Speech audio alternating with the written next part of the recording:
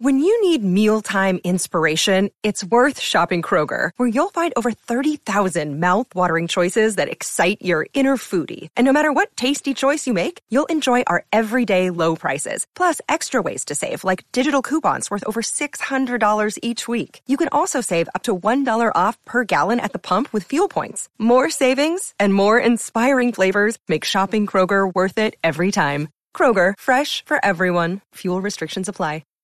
That you can probably continue to try this. That's how it feels on the outside. Well, I think if we lose to Everton and we don't get anything at Fulham, we won't change our style. We'll change our manager.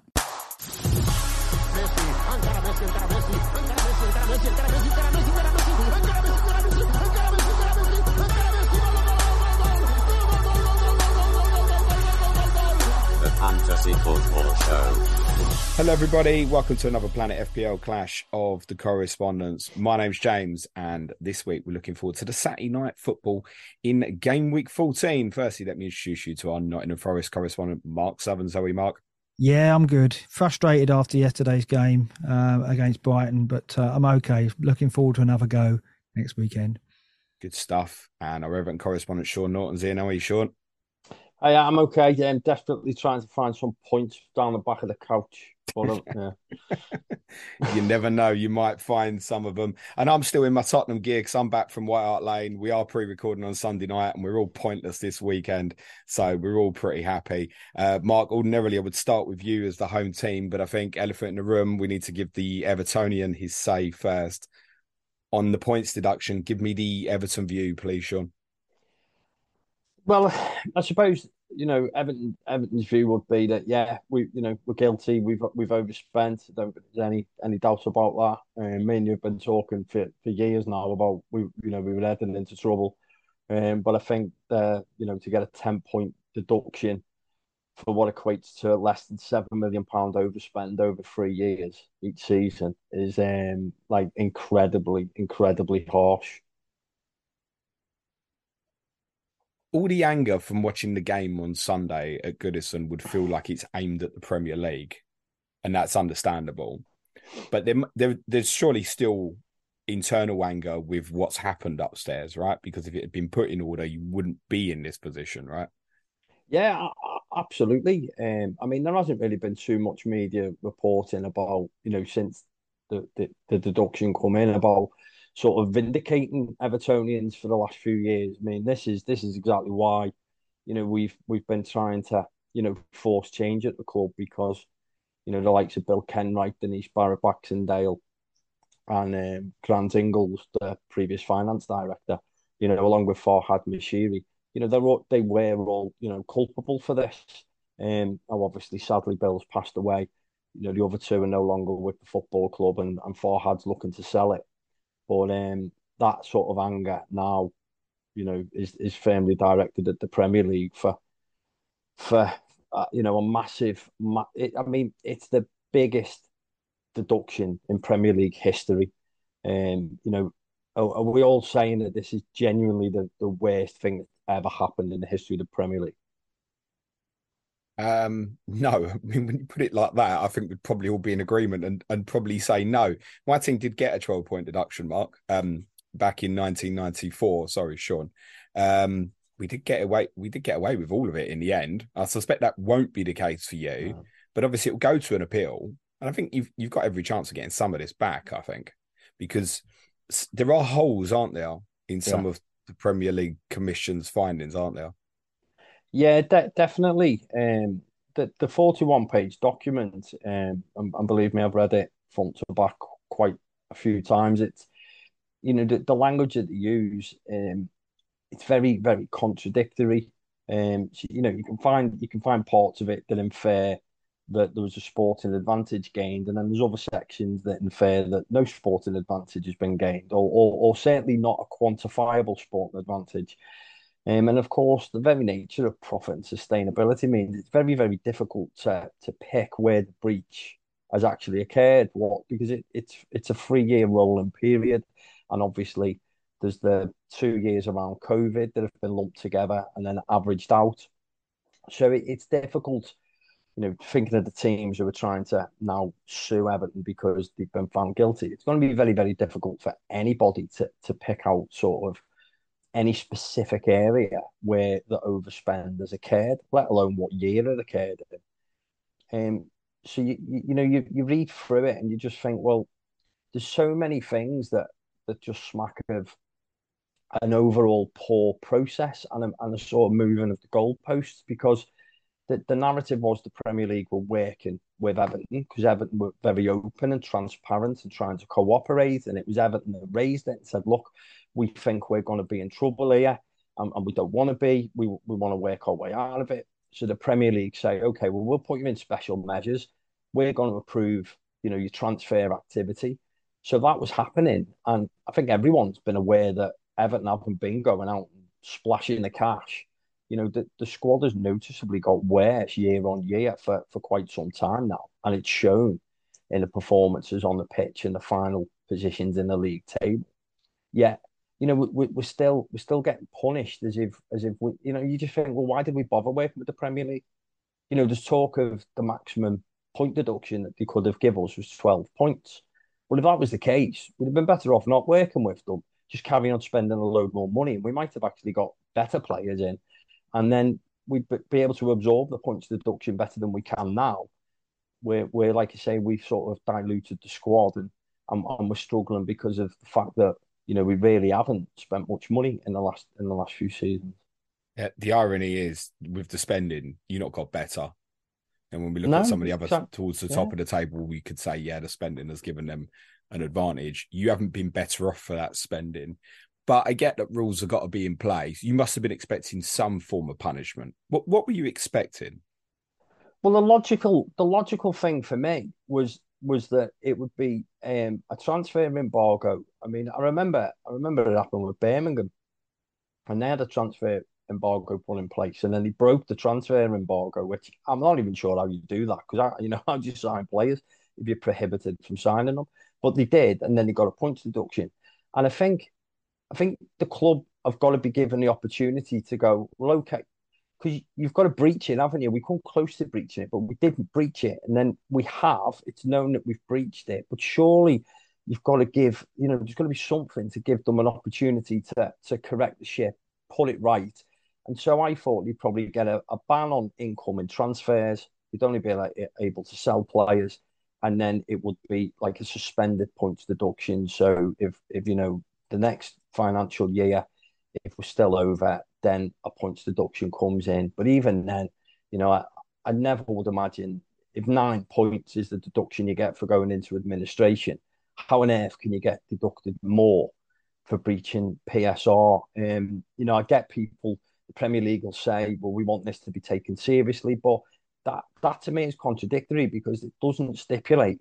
They've never stipulated what the punishment is going to be. You get a straight red card for violent conduct. It's a free match ban, isn't it? Everyone knows what it is. If PSR is so important and it's such a big breach, if you spend more than 105 million, then why is there nothing wrote down to say what the punishment is? And then they compound it by referring Everton to an independent commission and then just sort of coming up with a scale that they want the commission to apply just because, they've referred Everton now. So it's like, how can you come up with a scale after referring them? And then the commission said that they didn't use it. Yeah. But the 10 points works out perfectly to the scale that the Premier League, wanted them to use. Yeah. And there was no justification whatsoever in the report as to where the 10 points comes from. So I think that will be the basis or the main basis of the appeal, because I think they've got themselves into a bit of a sticky situation there, because it's going to be difficult for them now to retrospectively explain how they've come up with 10 points. Mark, what was your reaction as I was going to say neutral, but I guess you kind of are involved, right? Everton would have been in and around the same position as you at the league without the point deduction at the moment. Mm-hmm. What's your reaction as a Forest fan, first and foremost? Well, I mean, I was shocked at the scale of it, for sure. And it does beg the question, if it had been a top six side, would it have been the same? First thing I thought was, are we going that way as well? I mean, we've hardly been shy when it comes to the transfer market last couple of seasons. And I know the Brennan sale probably had a lot to do with the FFP situation. Yeah, I mean, I look at it and think, I didn't think Everton would be in the bottom three anyway. So I don't look at it and think, well, they were going anyway. I guess I look at it and think that's Everton have got enough to fight their way out of it, given that I do still think there's a gap between the promoted sides and the likes of us and Everton. I think Everton will still be all right, but in the short term, I thought, well, we're playing Everton in a couple of weeks. I don't like that because they're going to come now with that that fighting spirit that they've shown all anyway, but especially away from home this season, it's going to be amplified now, and it's going to be a very difficult game. So my immediate reaction was, Everton are okay. I think they'll get themselves out of it anyway. And I'm not looking forward to the City ground encounter now because I think they're going to come with an even more determination to get 3 points off us, which I think is entirely possible. You take any solace in that, Sean? I know it's tough to stomach at the moment, but the fact that basically any other year you would have been in huge trouble, and you're obviously in trouble now anyway. You've got a chance though, haven't you? If I said this on one of the pods we did last week, that if we'd have heard in pre-season, you'd have had the deduction, we'd have all gone, oh, they're dead already. It doesn't feel that way now. Well, I mean, I sort of I disagree. I keep hearing people, sort of saying that, well, it's okay because, they're still going to stay up. I think I'd probably say the same thing if it wasn't my club and I didn't sort of know the ins and outs as well as I do. I think I'd probably look at it and be saying the same thing because we've been playing quite well recently and we were picking up points. But there's not much room. There's not much margin for error. We haven't got a big squad. When I look at Forest, Mark knows them far better than I do, but I see like all the signings that they've made. When I watch them or when they're missing few players, they seem to be able to cope with those those missing players better than we can. I think we've got a big drop off when, if we lose like the Doucouré's massive for us, obviously Calvert-Lewin's massive for us, Branthwaite's massive for us. Kind of proved, the last couple of games when Onana's not there, gone, I can't quite, perform at the same level. And I think all it takes is the games come thick and fast in December. We all know, from fantasy football, there's going to be a lot of game weeks coming up, and I think we'll struggle with the schedule. And there's a 5 point gap now, isn't there? And that's going to psychologically, play on the minds of the players and in these games. So as much as there's an increased fighting spirit and determination that sort of Mark, is sort of fearful of for the game next week. At the same time, we're not very good when we go a goal behind under Sean Dyche, and the sort of stats back that up. And I think there was a little bit of it today once Manchester United went 2-0 up. It was evident in the crowd, the last sort of 10 minutes. It emptied quite rapidly, the stadium. And so I do think that those 10 points, if the appeal doesn't come in the next few weeks, or it doesn't massively reduce the 10 points, because I do think we'll potentially only get 1 or 2 back.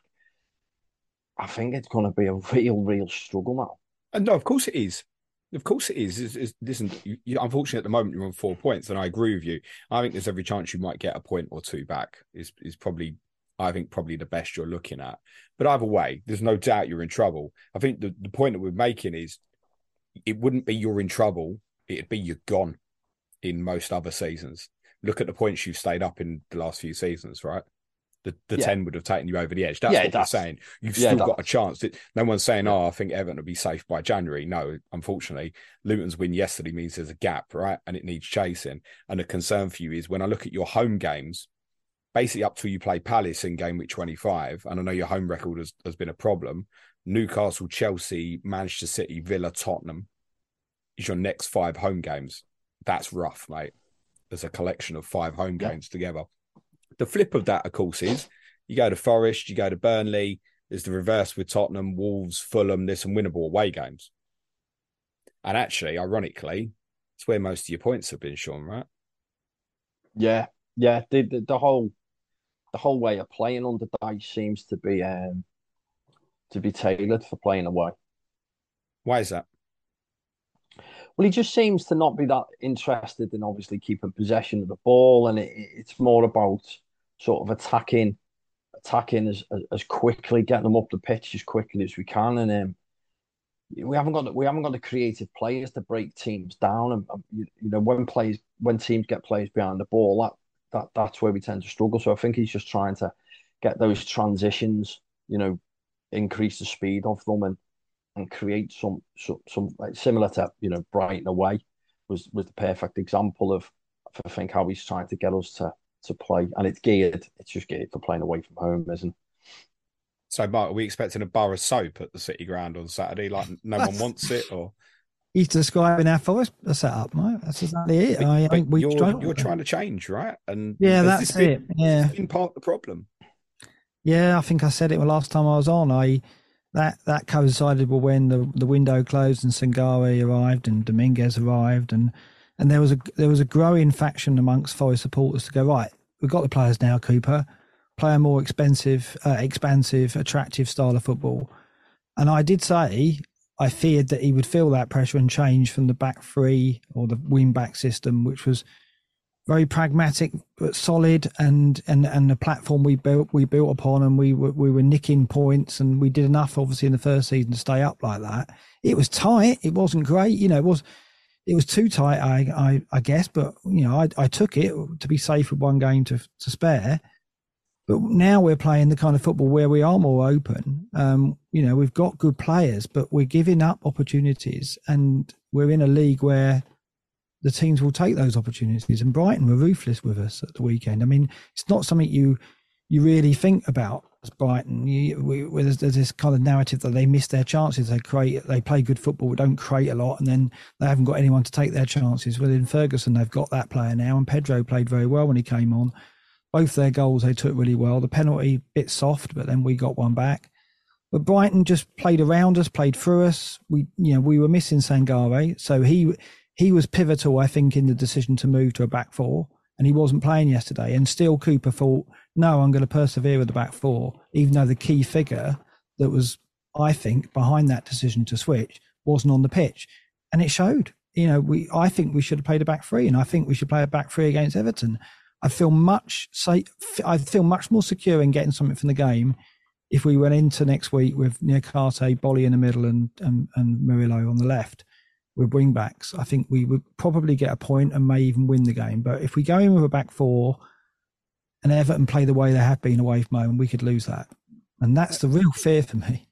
Interesting you mentioned Brighton and the narrative, because in their last away game, which was Everton's last home game before the United game, they created next to nothing against you, Sean. Yeah, we defended really, really well that game. Is that partly because you got the early goal? Yeah. But then so did you, Mark, this week. So yeah, but we're not set up to defend. We're set up to try and play through, and we're not as good as Brighton. It's simple as that. We were trying to go toe-to-toe with a team that are far better at playing good football than us, because we've only just started going that way, whereas Brighton have had season upon season with manager upon manager playing in that way. Cooper's beginning to transition to a style there. We want the ball and we play good passes, we switch play, we build progressively, and we will probably try that against Everton. And from what Sean's saying, that's going to play right into their hands, basically. Is it not a case, though, Mark, that because of Everton's point deduction and the three teams that have come up and the difficulty they're finding, does it not feel like if you're going to transition, this is a really good time to try and do it? Yeah. Like none of us are sitting here now thinking you're going to be in trouble, despite the fact, since you tried to change your style and won at Chelsea in game week 4, you've won one game. And the game you won was against Villa, which was a little bit more like what we saw for the majority of last season with Forest. Yeah, and I was infused by the Villa result. I thought, okay, it's going to work. And maybe with Sangare yesterday, we would have got something. But I mean, he's our record signing. He's key. He's going to be a key, right? And while he hasn't stood out, I think he's done things that he's one of those players when he's not there, you miss him, right? You can see what he adds. Yeah, I mean, I think with time and another window, it's going to be okay, but we're not there yet. And I think we're opening ourselves up to teams and teams that play in a style that we used to, which is like minimum possession and catch, transition quickly, which is what Sean just described, they will have some joy against us.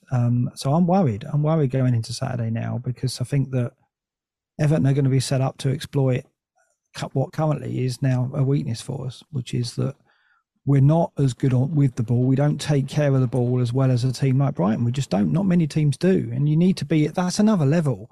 That's probably 2 or 3 more windows before we're at that level.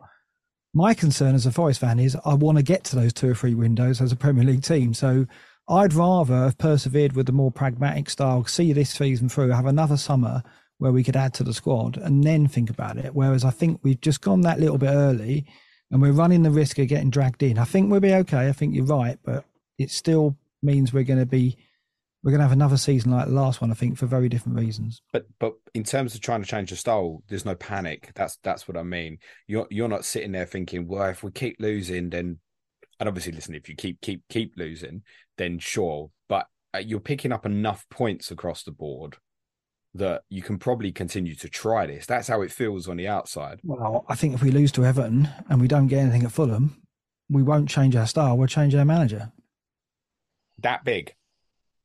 I think that my read of this situation is that when Sangare came in, when we got the players that we did, the change in formation, the change in style, there must have been a pressure to do that. Because I think, me personally, it came too early. I would have liked us to have seen a more gradual progression towards that. We changed immediately like that for the Burnley game, and we struggled to get a point in that game. And ever since then, I think, yes, the Villa game was good. That was an example of that, but Villa didn't turn up that day, to be honest. I don't want to read too much into that in terms of our performance versus theirs. I think it was a bit 50-50. I think that the more progressive style, there's some kind of pressure to play that, I think. And I think that we know Marinakis is not a patient owner. And I do worry that if we lose both the next 2, there's going to be real pressure. You say that. I mean, in fairness, a lot of us on the outside thought twice, 2 different occasions last year that City's finished Cooper, and they stuck with him, right? Yeah, but even at the end of the season, he spoke about like his pride in the fact that they stuck with Cooper. But what I saw on Saturday was a team that was incredibly well coached and versed in the way of playing. They knew exactly how to play like that. We looked like a team that was transitioning to a new style. We weren't anywhere near ready yet. And so I think Marinakis will look at it and go, it's about the coaching now. I've got the players on the pitch. The coaching's not strong enough, or it's not getting instilled in those players quick enough. That's my fear. It's not going to be out of, we're going to get relegated. It's going to be, it's not happening quick enough. The transition to a more expansive style of play that's going to get us in the top 10, that's going to get us Europa League, it's not happening quick enough. And I think I'm quite happy to be patient. I want Cooper to stay, and let's give him another couple of seasons. But I'm not Marinakis, and we know how impatient he is. And I know you've always been a big supporter of keeping Cooper on board, even when it was looking really dark at certain points last year. What's the vibe amongst the general Forest fans? Would most still stick with him? Yeah, I mean, I surround myself with people who think the same way I do, who are patient and feel that we'll happily take another couple of seasons in the Premier League before we push on to the top 10, which is what the overall aim is. Of course, I buy into that. I want that. But I don't want to risk reaching for it overnight and putting ourselves in a relegation battle. And I think Cooper's brought so much to the club. He deserves time. And he deserves that patience. And he didn't need another couple of windows, I think. I don't think he just, give him Sangare, give him Dominguez and a few other players like Hudson-Odoi, he's a good player. But let's not forget we lost Brennan. I think it was a big ask to kind of put pressure on him to change our style overnight. But I can only deduce there was some pressure from somewhere to do that. Sure. Does that surprise you hearing that Cooper might be under pressure? Yeah, it does, to be honest. I thought, credit to Forest, because it did look early on last season like he was going to go, didn't it?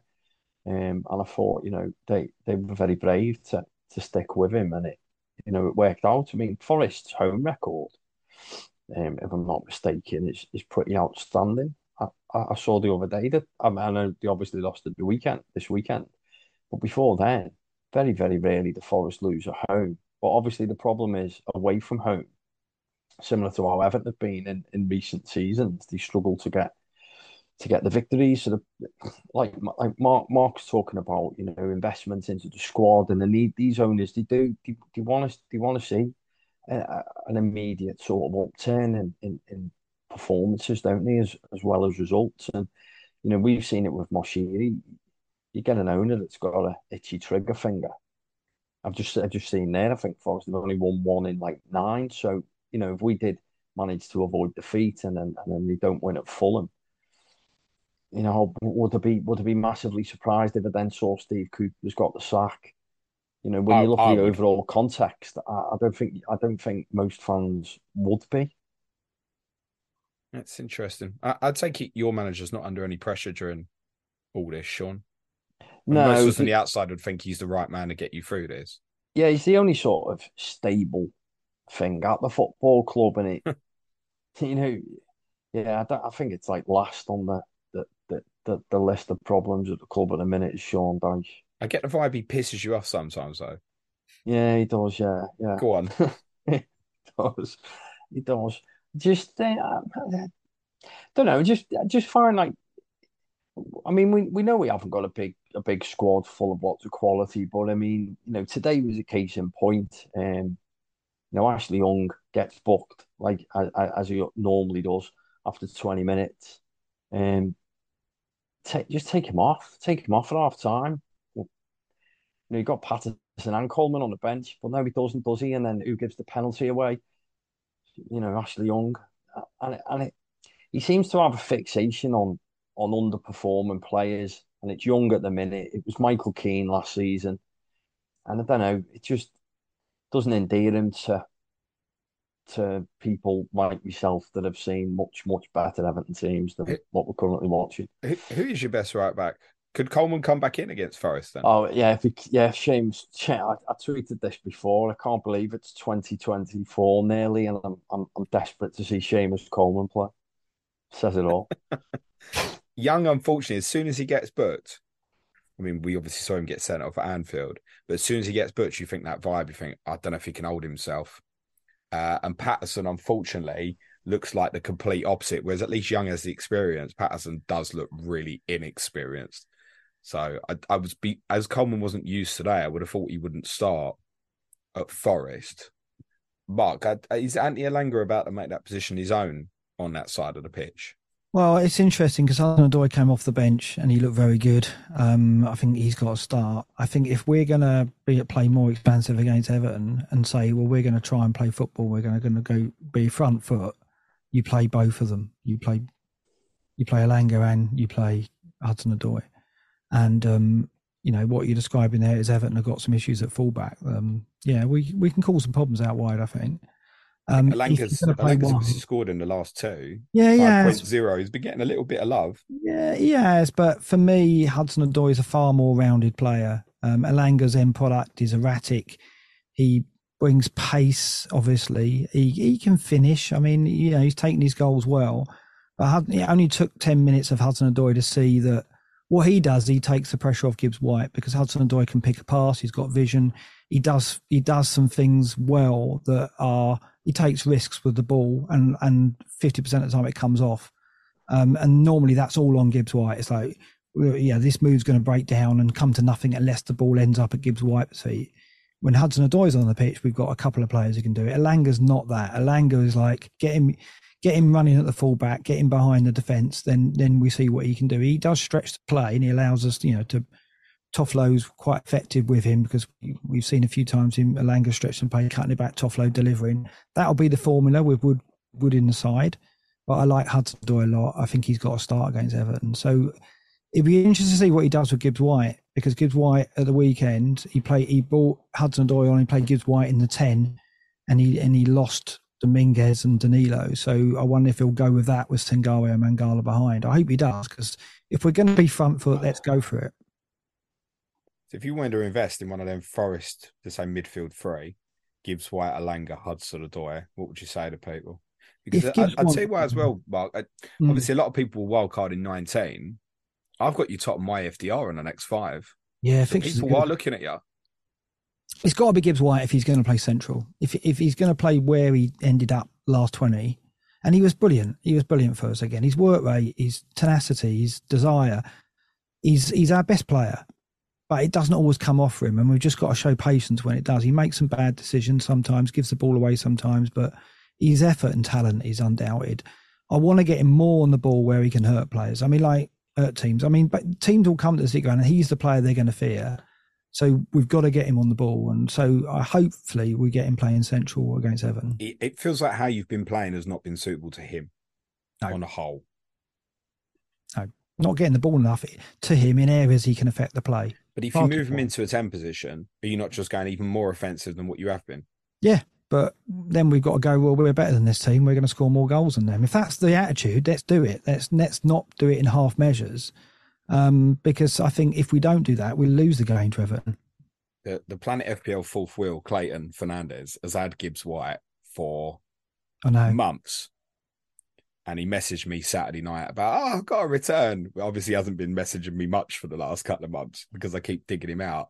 But he's got to stick with him now, hasn't he? He's got to this point.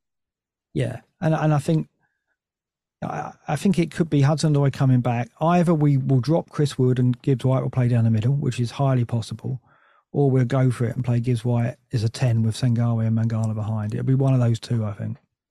So Chris Wood, 4.9 forward. He's also going to get a little bit of attention, isn't he? Yeah. Yeah, I just think, though, the Hudson-Odoi return is a complication I didn't expect. We thought he was some weeks away. Well, that's because Cooper told us that it was. I know. That's what your manager does, Mark. Him and Eddie Howe have each other on speed dial. Do you know? It's not good, is it, from an FPL perspective? I mean, I saw this in the Championship.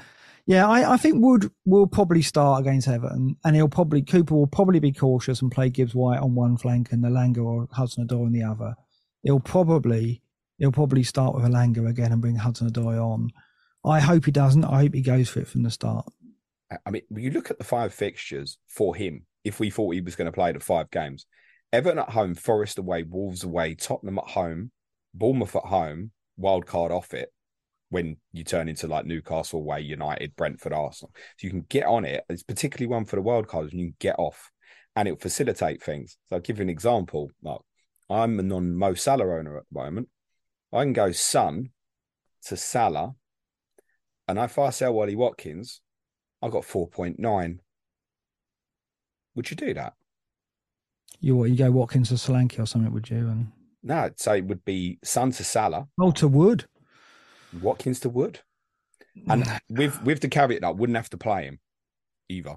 Yeah. I mean, pick and choose. He's got the Bournemouth game 18, hasn't he? I think I'd want to see the Everton game and see what happens. See what Hudson-Odoi changes. Wood did okay on Saturday, and he was basically sacrificed in the second half because we didn't have a good first half. I think had he stayed on when Hudson-Odoi came on, it would have been quite handy. But Origi did all right when he came on. I think Wood will start the Everton game, but if he's not effective and he draws a blank, then I think Gibbs White down the middle is not far away. Surely for Wood and Origi, we think what we're doing here, the talisman Amonyi's out for months. Let's compete with each other. Like, to be honest, with Wood, I would already use the caveat and say I don't think he's a certain starter for a number of weeks because you've got Origi there. You're saying Gibbs White could play there as well. Surely the idea would be to play one of the two, wouldn't it? Yeah, but I think away from home, he might try playing Gibbs White down the middle and the 2 wide players around him, and then Gibbs White dropping back. Bit like the under-21s with Palmer and Gordon, the role he played there. I wouldn't be surprised if Cooper does that at Fulham. Probably needs another player to do it with him, though. With Gibbs White. I mean, the 2 you referenced there obviously did it together. I certainly know Andy Gordon was playing it with another. I know Palmer was always in that role for the under-21s. I could see Gibbs White was playing it with Gordon, wasn't he? Sorry. So yeah. But he was playing it with another. They were taking it in turns to drop short rather than him just do it on his own as a false 9, if you will. Yeah, I don't know. I just think that Wood will start the Everton game, but then we go to Fulham. I wouldn't be surprised if we change it up for that. We go for false 9 there. I wouldn't need to start him, no, Mark. No. So he's good. Yeah, I mean, and Bournemouth at home is probably a game he will start in 18. So, yeah, I still think it's a good bet. I think he can. He was unfortunate at the weekend. We didn't play well in the half he got. And he has looked a lot better this season. And also, we've looked more likely to create for him with wingers in the side and Toffolo in the side at fullback. So I think he'll get some joy. But he's probably only got the Everton game before we change it up, I think. Yeah. Sean, any Everton FPL players at the moment? No, the fixtures are too Shit. crap, aren't they? Yeah. Sadly. They are, but Dom's fit. At least he's getting minutes in the bag. 5.8 certainly falls into line if you're looking for a forward at around about that price, surely. I mean, I'd rather have Calvert-Lewin in my team than Wood, in all honesty, even with your more difficult fixtures. Yeah.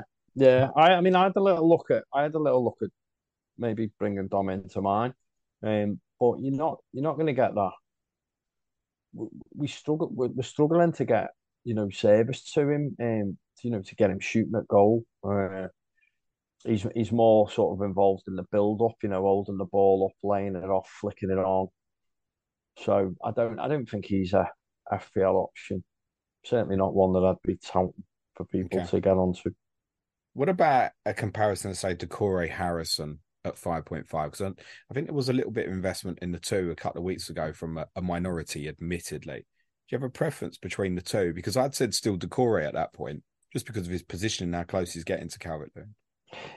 Yeah, I think Harrison's a more rounded footballer than Decore, but Duke's just he knows where to be and when to be there, doesn't he? He has that great habit of popping up in the right place at the right time, and he's such a strange footballer because his passing generally is dreadful, but every now and then he picks out some sublime passes. The one at Crystal Palace, did he play through to Garner? Yeah, for Garner Gaze when he go, yeah. Yeah, and he's done it a few times this season. He just has it in his in his locker to be able to pick out a peach of a pass, but generally it's passing garbage. But he'd be the one. I think he would be the one if I was gonna punt on an attacking player. He'd be the one. Yours is the opposite though, in the sense that in 18 for say 19 wildcards, obviously you go to Tottenham in 18, which on paper is a tough fixture, but for the offensive guys, I mean, we even once Romero's back, I promise you, we'll still give every team in this league a chance in every single game.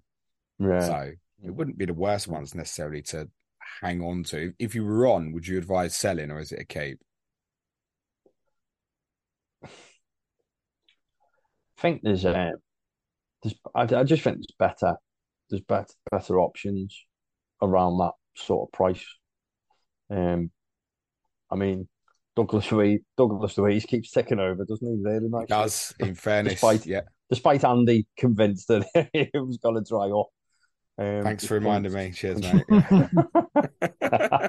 We've survived most of this podcast without digging me out. Cheers, mate. Should have got 12 points, Sean.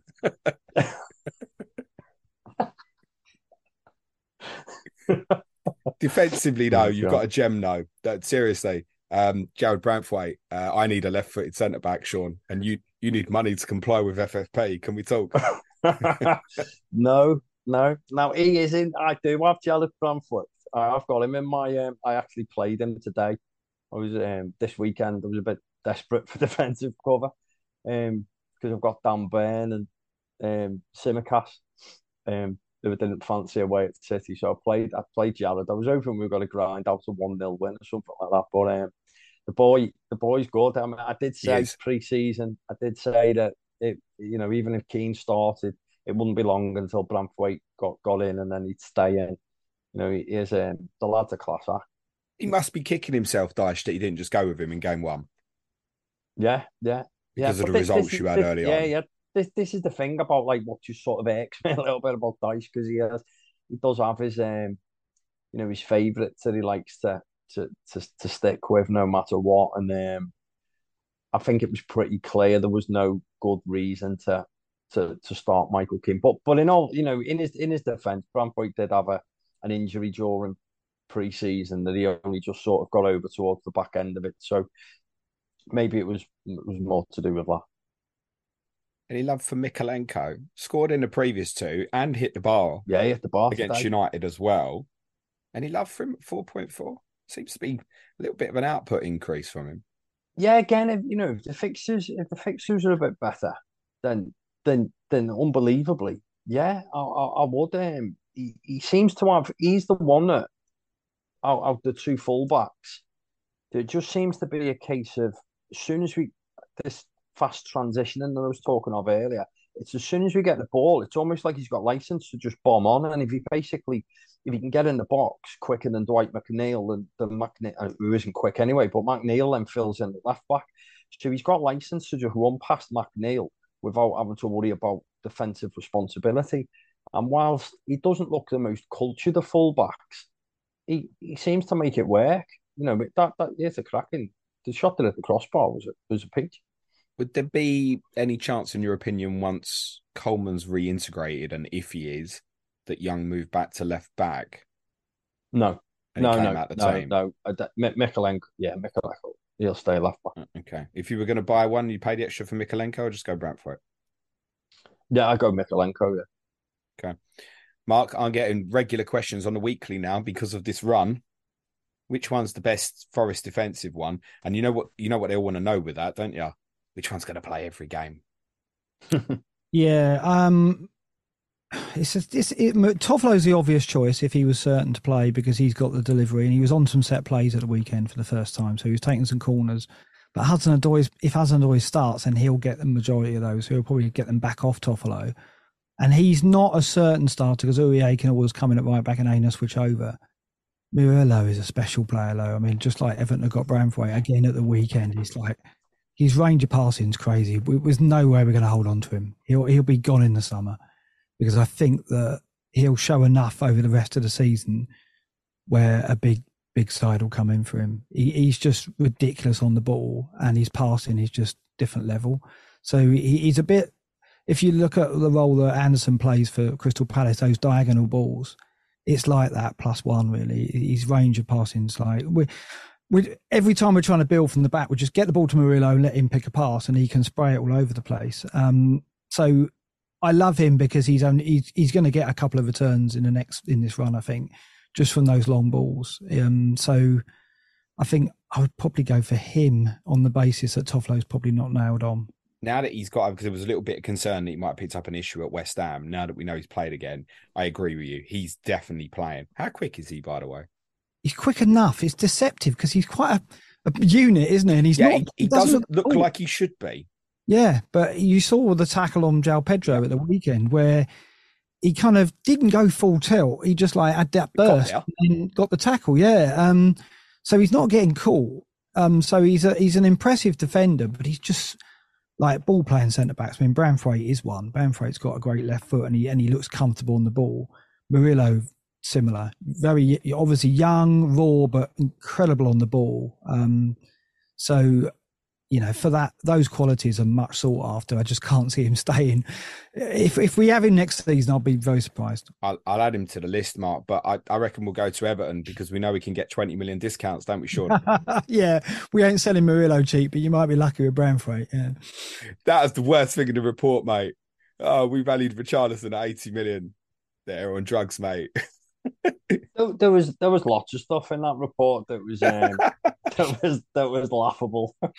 I mean, that was probably my second biggest lol when I read the report. But the biggest was when Benitez took over from Ancelotti, and we signed basically no one. They budgeted to finish sixth. Yeah, we laughed about this last week as well. I don't know how that idea came about when Tottenham and Arsenal would finish 7th and 8th the year before, and you still finished below both of them, and West Ham and Leicester were up there. So I know where budgeting for 6 had come from. No, but in seriousness, Mark, he does look a very good player. Niakati's obviously got the favouritism over Bolly at the moment. I'd said to a few people Niakati at the weekend I thought was pretty safe to go to if people wanted to because of the little doubts about Murillo. But a lot of the feedback I was getting was that people wanted to go for Aina. That feels a bit dangerous, though. Would that be fair? A little bit, because Aurier could come in, but I think Aina's probably more secure than Toffolo. I think he either plays right or left. Because we've got Nico Williams as an option as well. I mean, it's that Fulham game, isn't it? When we go there in 15, it's midweek and we could see some rotation. Much depends on how the Everton game goes. If we manage to get 3 points, then I think we might rotate a little bit at fullback for the Fulham game. And as I said, we might even go false nine and rest Wood for that game as well. But if we lose against Everton or only get a point, we'll probably go full strength at Fulham as well and try and get a result, which would be a point really at the Cottage. So much depends on that on Saturday's games. You have got other players that we forget that can play in the fullback roles though, right? Williams, Montiel, Tavares is fit again, I think. Yeah, we've got too many. I mean, we've got so many fullbacks. I really thought we were going to play three at the back with wing backs, hence the amount of fullbacks we would need to rotate that, because when you're playing wing backs, you need to get minutes in the legs and rotate during games with the 5 subs. But now we're playing the back 4. We've just got too much there. We just, I don't. Some people have got to go in January, haven't they? Otherwise, it looks a bit silly. The other curveball in terms of investing in Forest assets, maybe for the centre backs. I don't think for Murillo, maybe for Niakate. Felipe's close, isn't he? He is. I think Felipe's being saved for the AFCON situation when Niakate goes. So okay. We're going to see Felipe in until then. All right, cool. Gents, pleasure. Thank you both so much. As ever, we will end with a correct score prediction. Mark, you're the home team. Fire away. I'm going to go 2-2. Sure. I was thinking exactly the same thing, 2-2. What's the score last year? Brennan Johnson scored twice, Mark. Yeah, he did. Yeah, it was a good game, actually. And one thing, we got caught on a set piece. Decore scored, didn't he, Sean? Do you remember? And CotC pulled off and headed it back across, and Decore just, it flicked it in. It's set pieces. We look terrible at set pieces at West Ham, so I really worry about that. And I really worry that we're going to have a lot of the ball and play into Everton's hands. So I think it's going to be a good game. I think Everton have looked good away from home and have posed problems, and I think that we'll probably play an attacking team. So I think it'll be an open game. It's on telly as well, isn't it? And then we got Raptors event afterwards in Nottingham, and it's my birthday the next day, so I'll take a point.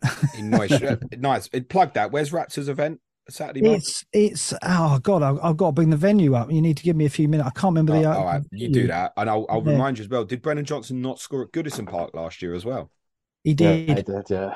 Yeah, and then we gave away a silly goal. While you're looking for that venue, can you give me a bit more encouragement on Brennan Johnson and tell me that he's not going to be a waste of money like Richarlison? No, yeah, I thought he looked all right today. Did you not think? I think he is blowing mad heavy an hour in. His fitness levels are so far off expectation. Yeah, that's possible. That's my concern. Now, obviously, he's had injury problems and that's not helped. And you're obviously going into a very different style of football from what you've been accustomed to. But fitness-wise, he looked miles off it late in games. He did. He did for rapid, us though. My God, he's quick. He did for us. Last 20 minutes, he used to fade big time.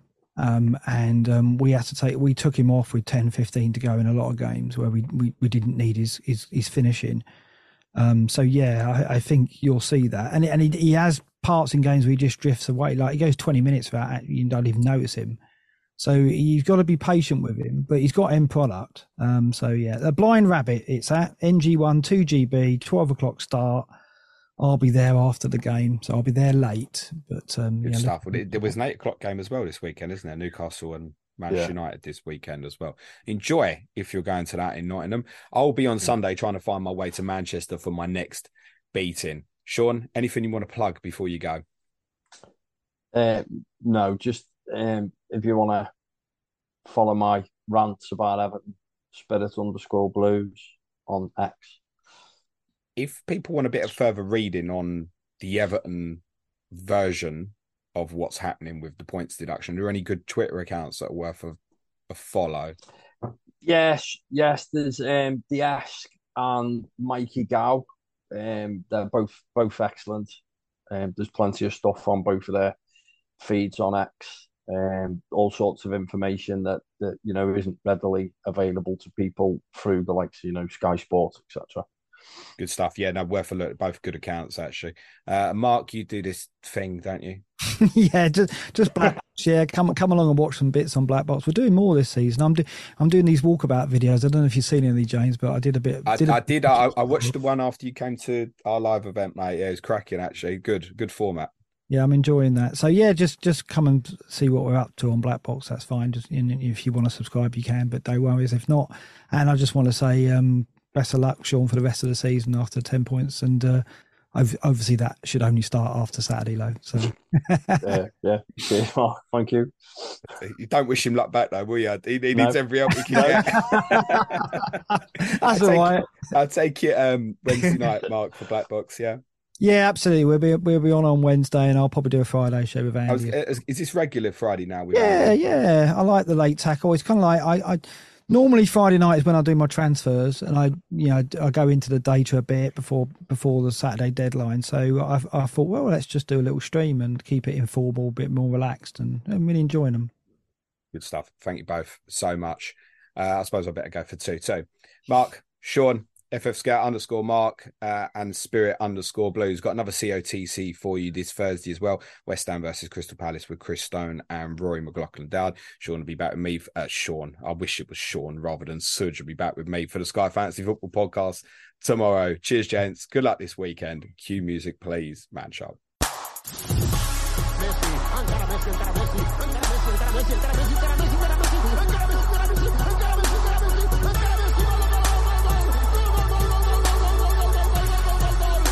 Fantasy Football Show.